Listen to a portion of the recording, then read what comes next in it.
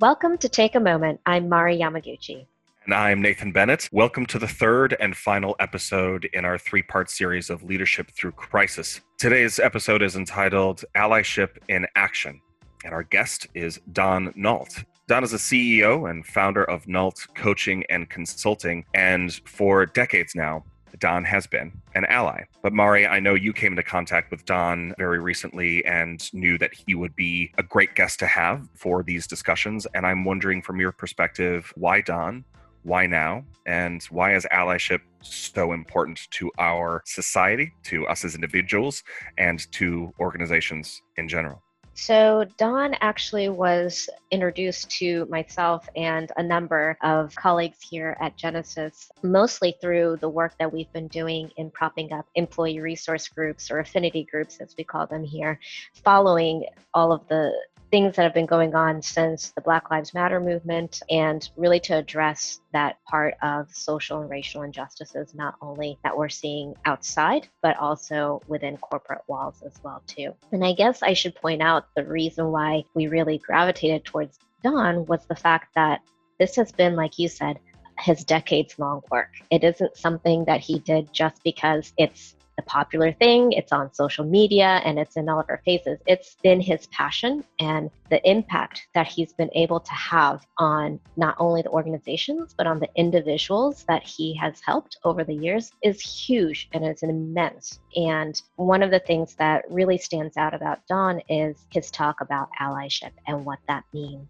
and the work that he does in helping affinity groups and those folks that are considered not part of the majority, how to help them find their voices and how they can approach executives to become not only their allies and sponsors, but also mentors, to have them be able to use their influence to not save those folks that are in marginalized groups, but really to have them get their voice so that they can speak out and speak up.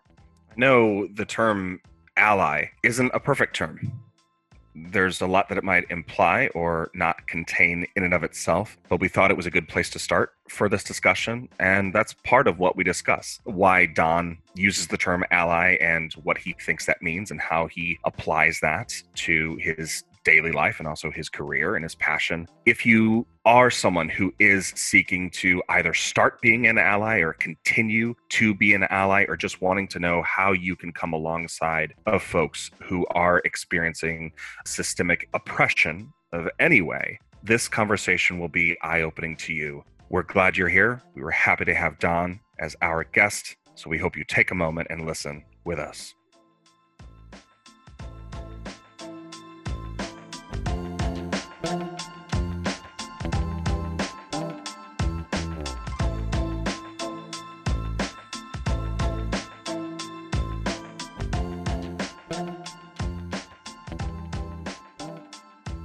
Can you tell us a little bit about your role as CEO and founder of Nault Coaching and Consulting, and what, through your long history in information technology, brought you to this coaching passion and consulting passion at this point in your life? It's a great question. I had a 40 plus year career in technology, two of which were with what you would call core technology companies, 17 years with Digital Equipment Corporation, and 18 years with Cisco Systems. In between there, I started off in the healthcare field as a programmer. And in between the Cisco and the digital equipment stint, I was with Bell Atlantic / Verizon, where I ran the outsourcing piece of the business. So I've been in IT, core IT. That's where I started my career. Went in through to consulting and outsourcing. And I ended my career leading a professional services organization for Cisco Systems that was focused on, started with our service provider customers, think AT&T and Verizon, moved that to public sector. So think federal government, state and local governments, and global governments. And then lastly, with our largest global enterprise customers, meaning Cisco's largest global enterprise customers. I had a great breadth of experience, but throughout that experience really gets to your question. What I became super interested in is how to help people come along behind me. Because one of the things as leaders, we need to be doing is thinking about how do we foster the growth of others?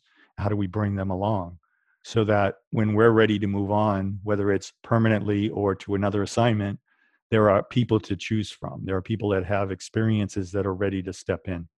And not just for my job, but for those that report to me and those that report to them. It's important that you have that kind of process.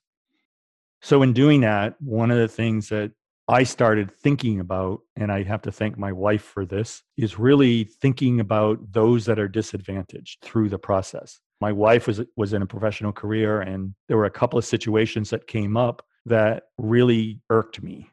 First one was that, when she showed up to work one day, and she was a radiological health physicist. She showed up to work one day, and the very first day of work, her boss said to her, "Hey, welcome to the team.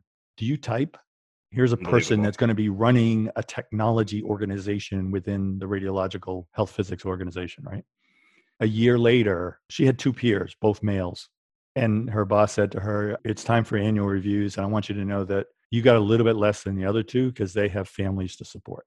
Those two single things are what caused me to go, wait a minute. What can I do to help avoid those kinds of situations for others?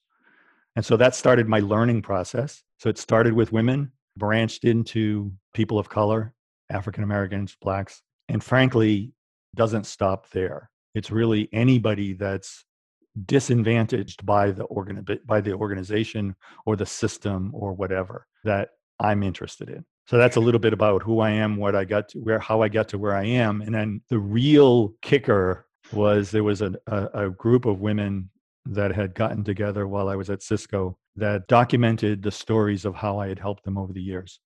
They ended up putting on a recognition event for me. And that's when I knew, because I was starting to think about, okay, so I'm getting older. It's probably time to think about what's next. What's the next chapter? But I didn't know. And then I knew that this next chapter for me was to turn to coaching and really help those that could use the help and use the vantage point that I had as a white male in a technology organization. It's interesting when you talk about you started your learning process. Can you talk a little bit about what that looked like? Because as another white male, I'm also interested in learning and have started that learning process myself, much too late, to be frank. And I'm wondering what the learning process looked like for you, and if you can kind of give us some tips or places to start where we might start learning as well. When we talk about learning process, I mean, to me, there's a couple of different vantage points, right? One is learning how to be a leader and learning what it means to be gifted with the responsibility of leading an organization. And then the second piece of learning for me was the learning process of how to be a coach and what that means and what that doesn't mean. Because as I came to learn, there's a lot of what it doesn't mean. So I think the leadership process in terms of how to be a leader, how to have empathy for folks within your team, how to be able to have the open and honest conversation with somebody when they need to have it, how to recognize those situations where you have talent sitting in front of you that could use your expertise either as in a directive way, in a mentoring way, or in a coaching way. And those are three very distinct situations, right? And as leaders, a lot of us make those decisions real time. It's kind of one of those things that, okay, I don't really have time to go through and be the mentor or be the coach. So I'm going to have to direct, go do this. Here's the answer to the question. Go do that one and we'll talk about it later. The mentor would share their experience and say, this is how I would do it, and have a discussion about it, right? And then the person can get to where they need to get to. The coach, on the other hand, asks questions. The coach is more interested in trying to figure out what is it that you know about what you're thinking about doing and be able to ask the questions that help the person explore the path forward for them. So it's really those kinds of things that I learned through the process that brought me to where we are today, working as a coach and a consultant. And really, if you think about it, those, and you kind of look those up in the dictionary, coach and consultant are really opposite ends of a spectrum. Both ask a lot of questions. The consultant is there to kind of also provide their opinion and put their spin on what the answer to the question is. The coach is there to ask questions. The coach is there to see and help you discover what's right. I think about it in terms of being able to clear the fog so that you can see the path forward. And we do that through questions and probing. So I had the opportunity to meet you, Don, through the coaching that you have been so gracious enough to extend as Genesis employees have really come together to create individual employee resource groups. And through that, you talk about allyship. You helped us really galvanize what it means to have an employee resource group. Kind of tell us a little bit about your journey in that realm of allyship, and maybe we can kind of begin with defining what that means and going from there. You know, allyship is kind of a simple concept, but it's hard to implement. And so when you think about an ally, you think about somebody that's willing to stand beside you, even if you're not in the room, and to be there to guide and coach. And when you are there, and to some extent, you know, some of what I just said sounds like sponsorship too, right? Because if you're not in the room and I'm your ally, I could also be your sponsor, right? I could be looking out for opportunities for you and being able to try to see what can I do to position Mari, you know, for this next role, for instance, if we're working in the same company, or even if we're not working in the same company, right? The ally comes into play though when you think about how does someone stand beside and stand for and defend. And this is a little bit of Don's interpretation of allyship here. There's a lot of stuff that's being written about allyship today, and I kind of look at it from that perspective. Because it is a huge topic, right? That's Yeah. really top of mind right now as folks are really grappling with all of the systemic racism and social injustices. And like Nate had mentioned before, how does someone who is in a perceived place of privilege, whether it's in their seniority in a company or in the terms of maybe on the racial side, if you are the majority, what does allyship look like for those that are considered in that privileged section? And I don't know if we can maybe break down what privilege means and then maybe go into what allyship really means. The first time someone said to me that you're privileged, I kind of stepped back and I said, wow, what do you mean? I mean, and it really caused me to step back and think about the relativeness of privilege, right? And there are things that I get or that I have gotten because of the color of my skin or my gender. And, you know, frankly, because of the language I speak.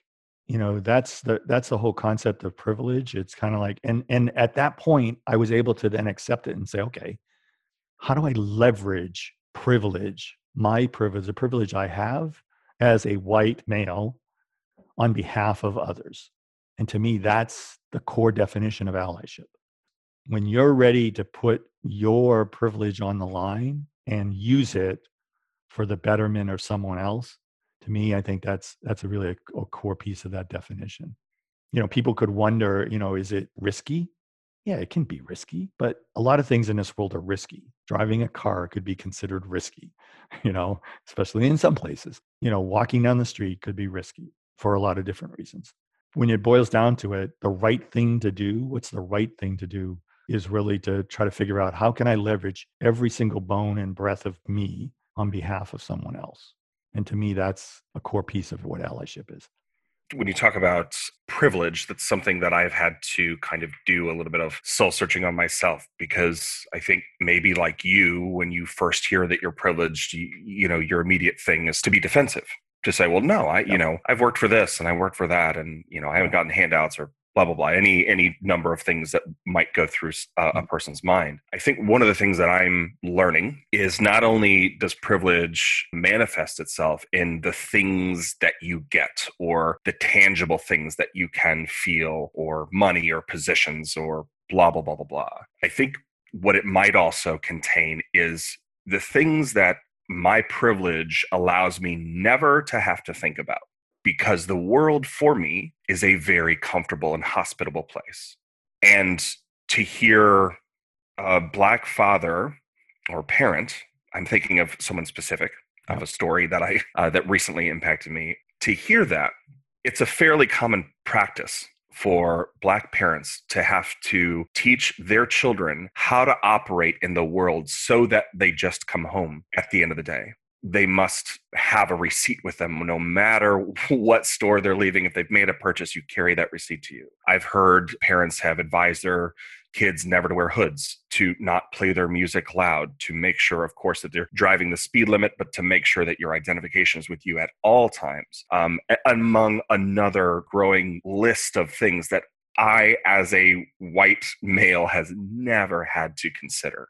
And that's another aspect of privilege, just those things that we just don't have to worry about simply because of our skin color. I wonder, when you go into an organization to promote allyship, what are some of the roadblocks that you see in individuals and in corporations that are saying, no, I'm doing enough? Or maybe they're saying, hey, we already treat everybody equally here in our company, so we don't have a problem. Where do you begin to address those concerns or those misperceptions that an individual organization might have so that they're open to learning more about how to become an ally? There's a lot in there. There's the whole concept of allyship. There's the whole concept of sponsorship. I as a sponsor for you within the organization. And sometimes people get those confused, right? But they both have an underlying requirement, is that when things get tough, when the discussions get tough, your position doesn't change.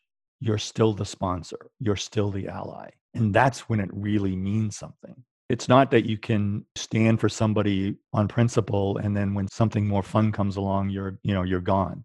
It's really when that going gets tough, that's when you really need to be there. I can remember a conversation that I had with an individual who was having a challenge with one of the folks that worked for me, happened to be an African-American person. In essence, they wanted me to remove that person. And the person worked for me. I took my job as leader, extremely seriously. And one of the things that I expected of the folks that worked for me was that they would perform and we would have conversations if there was issues. This particular situation, though, was one that was really interesting because when I pressed for details, there weren't any. And so I just said, look, unless you can give me some reason, I think it's time for you to leave my office. Now, if you think about that, yes, I was in a position of power, right? A decision-making position. Was that sponsorship? Was that allyship?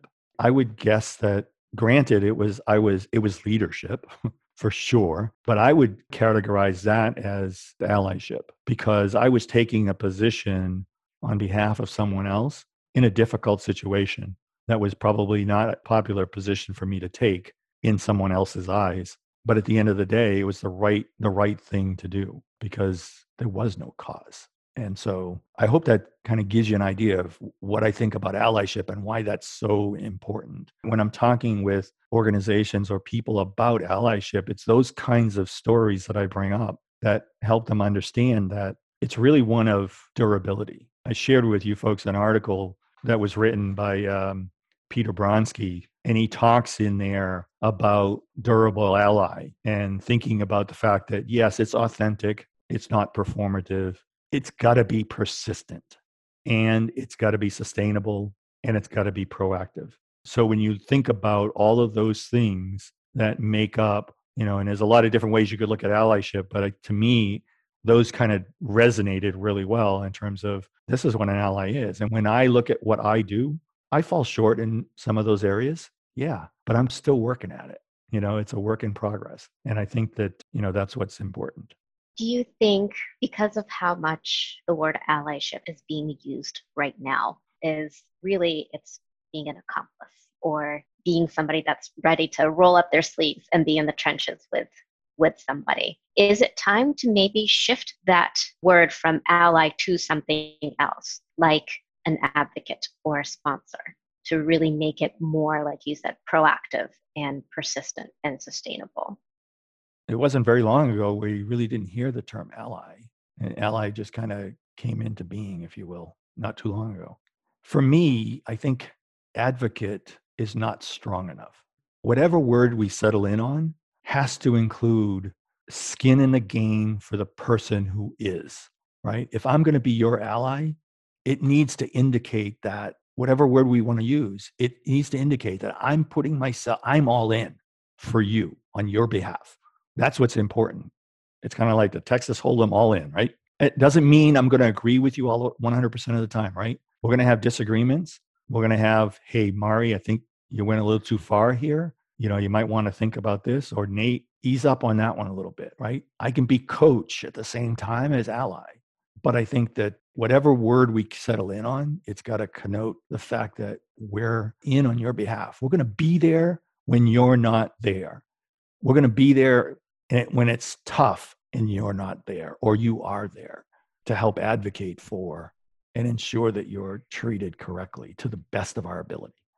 So then there's this perception sometimes that it can be misconstrued as saviorship. Mm-hmm. How do we balance that perception of just because you are acting on behalf of, voicing on behalf of, that it doesn't become, I'm being a savior?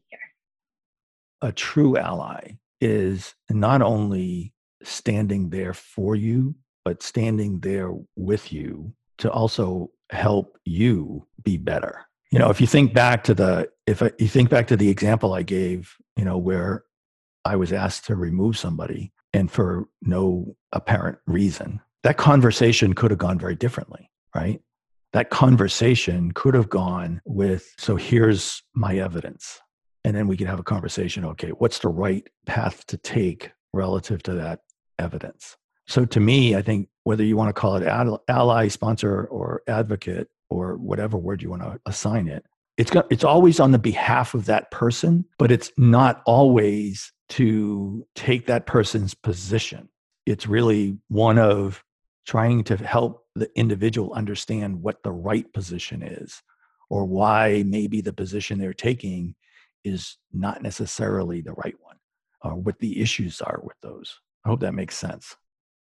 It does. And of course, this is obviously a complicated topic, and we have much more to say on it and to hear from you, Don. But right now, we've got to take a quick commercial break.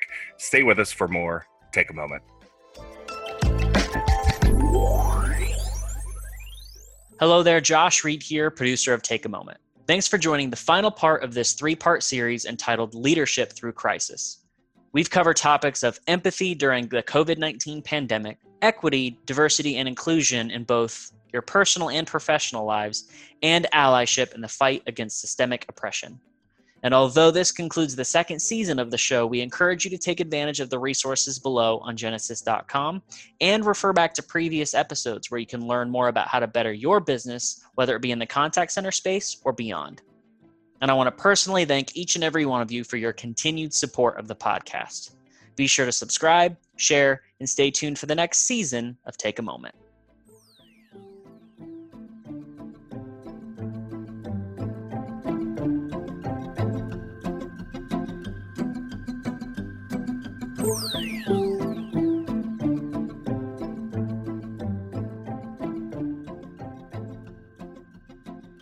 Don, I'd kind of like to get your response to a definition, I think a pretty good one, of allyship. And it comes from author Roxane Gay in an article that she wrote for Marie Claire entitled On Making Black Lives Matter. And this is what she said.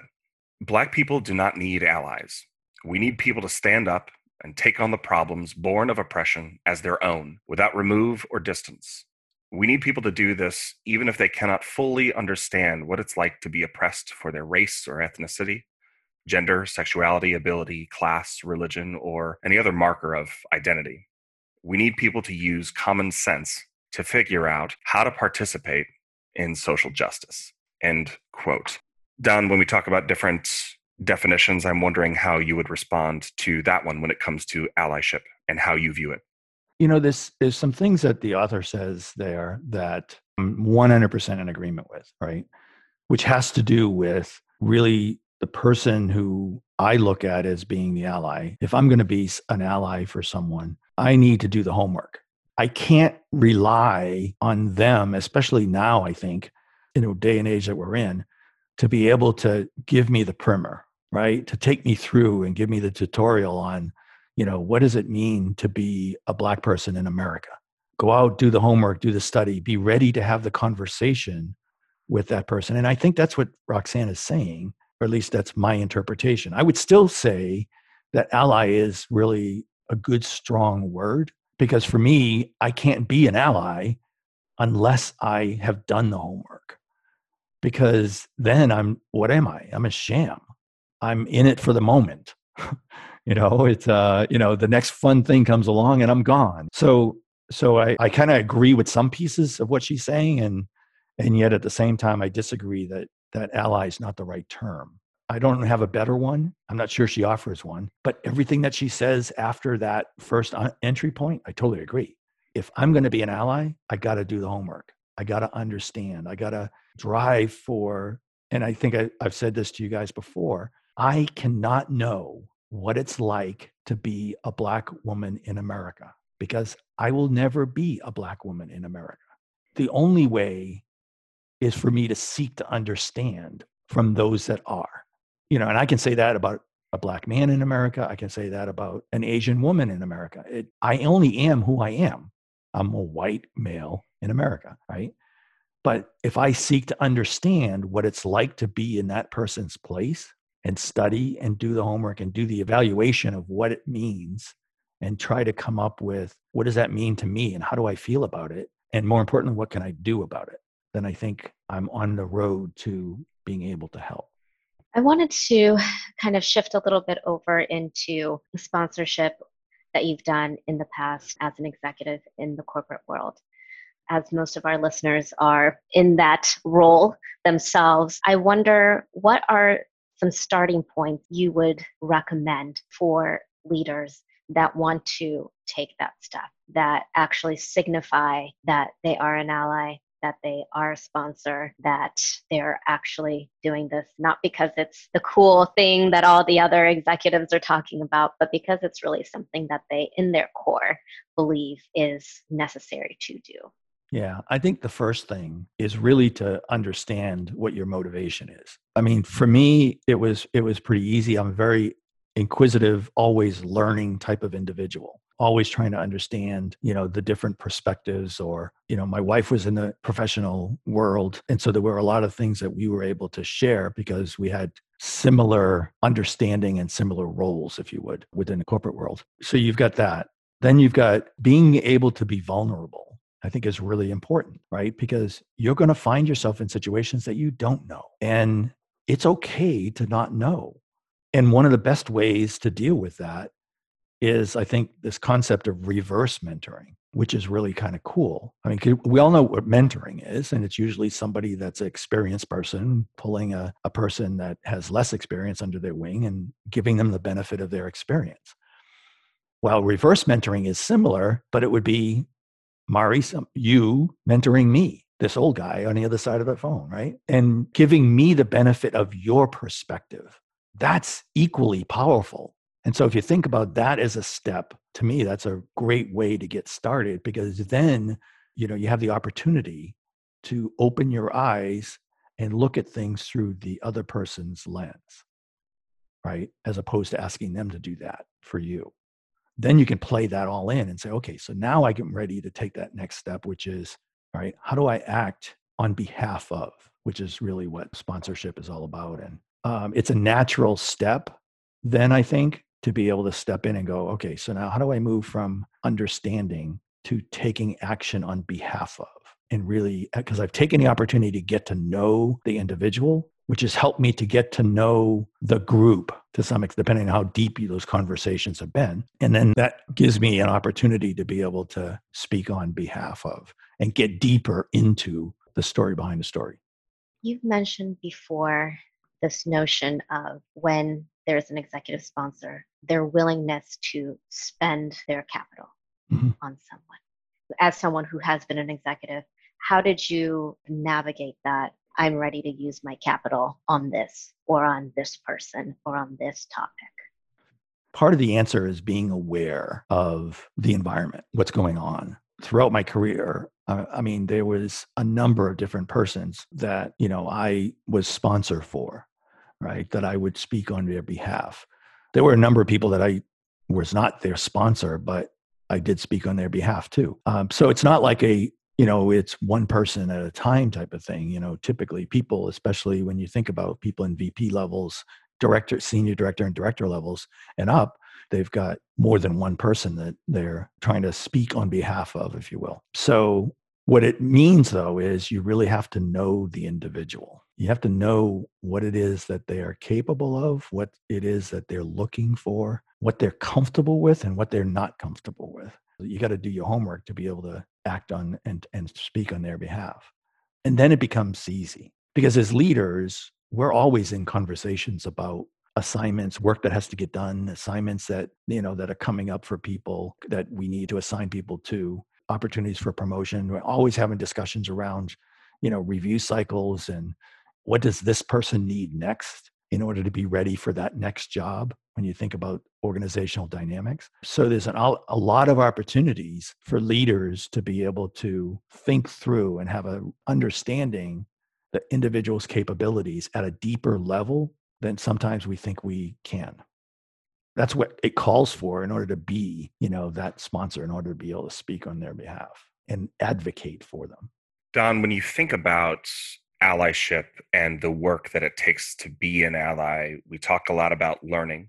Of course, we also know that in that work to become an ally, there's a lot that we need to unlearn as well. People like you and I. There are things that we've just accepted as being true throughout our lives and kind of not given a second thought of. So there's a lot of unlearning there that needs to happen. And because those things exist, a lot of mistakes can be made by very well-intentioned people, and either the actions that they take or the questions that they ask or the ways in which they're seeking to help. Can you talk a little bit about mistakes that you have seen well-intentioned people do when they're trying to act as an ally or trying to learn to become an ally? What are some of those mistakes that you've seen before that can be avoided by people who are seeking to help? I had to learn to be where I am. It might amaze you, but I wasn't born this way. I had to learn to be where I am. I had to learn to understand, where people were coming from and the power of words. As much as we try, or as much as individuals might try to be careful about the words that they choose, it's not always that easy. And it can be hurtful, not what you intended at all. I know I have been guilty of a number of those mistakes. I was well-intentioned or whatever, but it doesn't sort of matter. I think some pitfalls that folks can fall into might be trying to identify with another group by saying, oh, you know what, some things happened to me that were tough as well. Let me share those with you. Or making the problem of systematic racism like about me. Let me make the story about me for a couple minutes and tell you how I'm rallying to save the world or something like that. So I think, Nate, you're almost getting to that piece of sympathy versus empathy. Right. What is the right tool? And sometimes people equate empathy as being sympathy, and it kind of comes off as, I can only imagine what you're feeling. But at least, Brene Brown has that fantastic YouTube on the difference between sympathy and empathy. And I almost feel like that's kind of part of going through that journey of learning to become uncomfortable as much as possible so you can unlearn being vulnerable. One of the stories that you shared before, Don, is about kind of that surprise that you got when your colleagues asked you to become the sponsor for a affinity group. Kind of talk us through that, and that might maybe shed some light on some of your thought processes, which might maybe help some of our executives who might think, well, I don't know how I can be a sponsor for this group. I'm not a Black woman, or I'm not an LGBTQ man, trans woman. How can I actually be an executive sponsor for them? Yeah. So the story is that I had an individual that was working for me that was part of an employee resource group that we had, one of the leaders of the group. And she came to me one day and said, we're looking for a sponsor, and I really think that you would be a great sponsor for our group. And it was a chapter. So you think about different locations, major campus locations having chapters. And it was something it kind of never came to my mind. So I looked across the table at her and I said, but you realize I'm not Black. And And she just laughed and she said, yeah, I noticed. And so then we had the conversation about why, why me? What is it that I could bring to the table, or as somebody would say, to the fight, that would be of use for the organization? And, at the end of the day, that was kind of the first introduction to really understanding what allyship is about, right? And so I did sign up. I did take that assignment on. I learned a ton. I thought, hell, I've worked with African American individuals my whole life, but I learned a lot more about what it's like to be a Black person in a corporation in the US. So I was able to give them the help that they wanted, because they wanted to try to understand leadership. That was one of the things they were looking for. What are you guys thinking about? And so we had some really great conversations about that. I was able to help them with some of the activities that they wanted to put on and go and get sponsorship for that, from the corporation. It also opened the door for me to meet with sponsors from other chapters to get to know what's happening in the community at large and what are things that we can do to push the agenda forward. Those are some of the things that kind of come to mind. But that was the starting point. I talk about starting points, right? And, we had the situation with my wife that, got me started. This situation got me started even more in terms of understanding some and seeking to understand more about what it's like to be Black in America, Black in an American corporation, and what is it that we who are not can do if we're willing to do it. We're able to do it. We just have to be willing to do it. In terms of taking those actions, Don, let's do a little hypothetical. A year from now, how would you like to see specifically the information technology corporate space move the needle towards diversity, equity, inclusion, and allyship? And what are those steps that the leaders of those organizations should be making today to continue to progress throughout this year? I think Genesis took a really important step in naming a chief diversity officer, Eric Thomas. That's an extremely important step. The recognition that this is something that's needed that can help us drive a more inclusive culture and agenda within Genesis, I think is extremely important. And I'm hopeful that Eric will do a great job and that he gets the help and the support that he's going to need in order to move this forward. But I think that the question of what else can we do? What else needs to happen? I think every individual needs to kind of open their minds and be open and understanding of and trying to seek to learn more about what's going on within the corporate world, but also in their personal lives in terms of there's a lot. I mean, that we're at a point, I think, in society that I'm hopeful.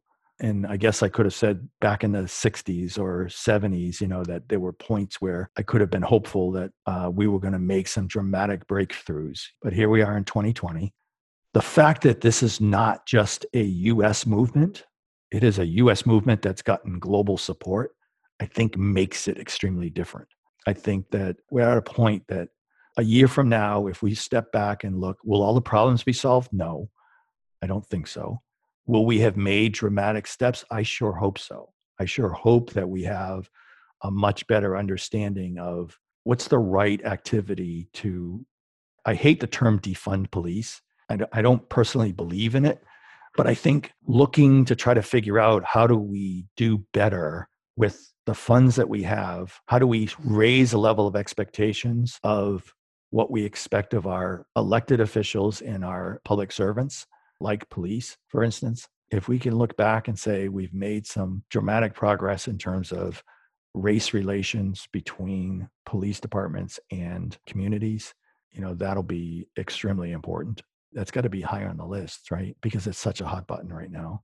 But the next one, and it's going to be really harder, is race relations amongst the constituents, right? There's a lot of hatred and anxiety out there that, we have to figure out, how do we deal with that? How do we channel it in a different way? How do we eliminate it? How do we make sure that as those that are disenfranchised today become more enfranchised, if that's a word, that those who are enfranchised, don't feel like they're disenfranchised? How do we make the sum of all the parts greater than the whole is, I think, really important. So that's what I'm hopeful for. That's what I hope we can do.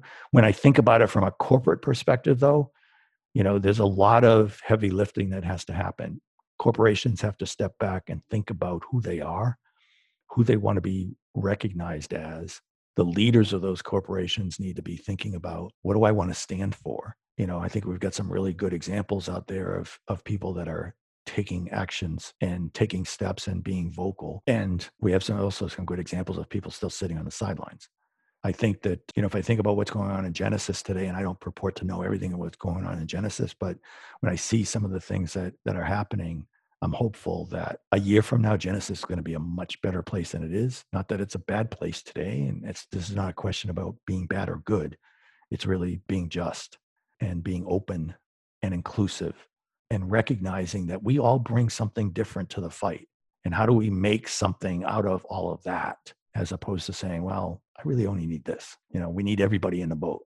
It kind of evokes some of those epic superhero movies that I know Nate loves to talk about often, but it really does take a village, and it really does take everybody's superpowers. Really, that's another example of people coming together and using all of their collective power toward doing good, because we can always do better. And I think that's been the heart of this conversation, as we can always do better. Great conversation around what allyship means. I think that's given us a better view of what it means to truly be an ally. We really thank you for your time, Don, for taking a moment with us. Thank you very much. It's been a pleasure. And I know with the focus that you folks and the leadership of Genesis are putting on this particular topic and other things that are important to employees and customers, that you guys will do great. So thank you.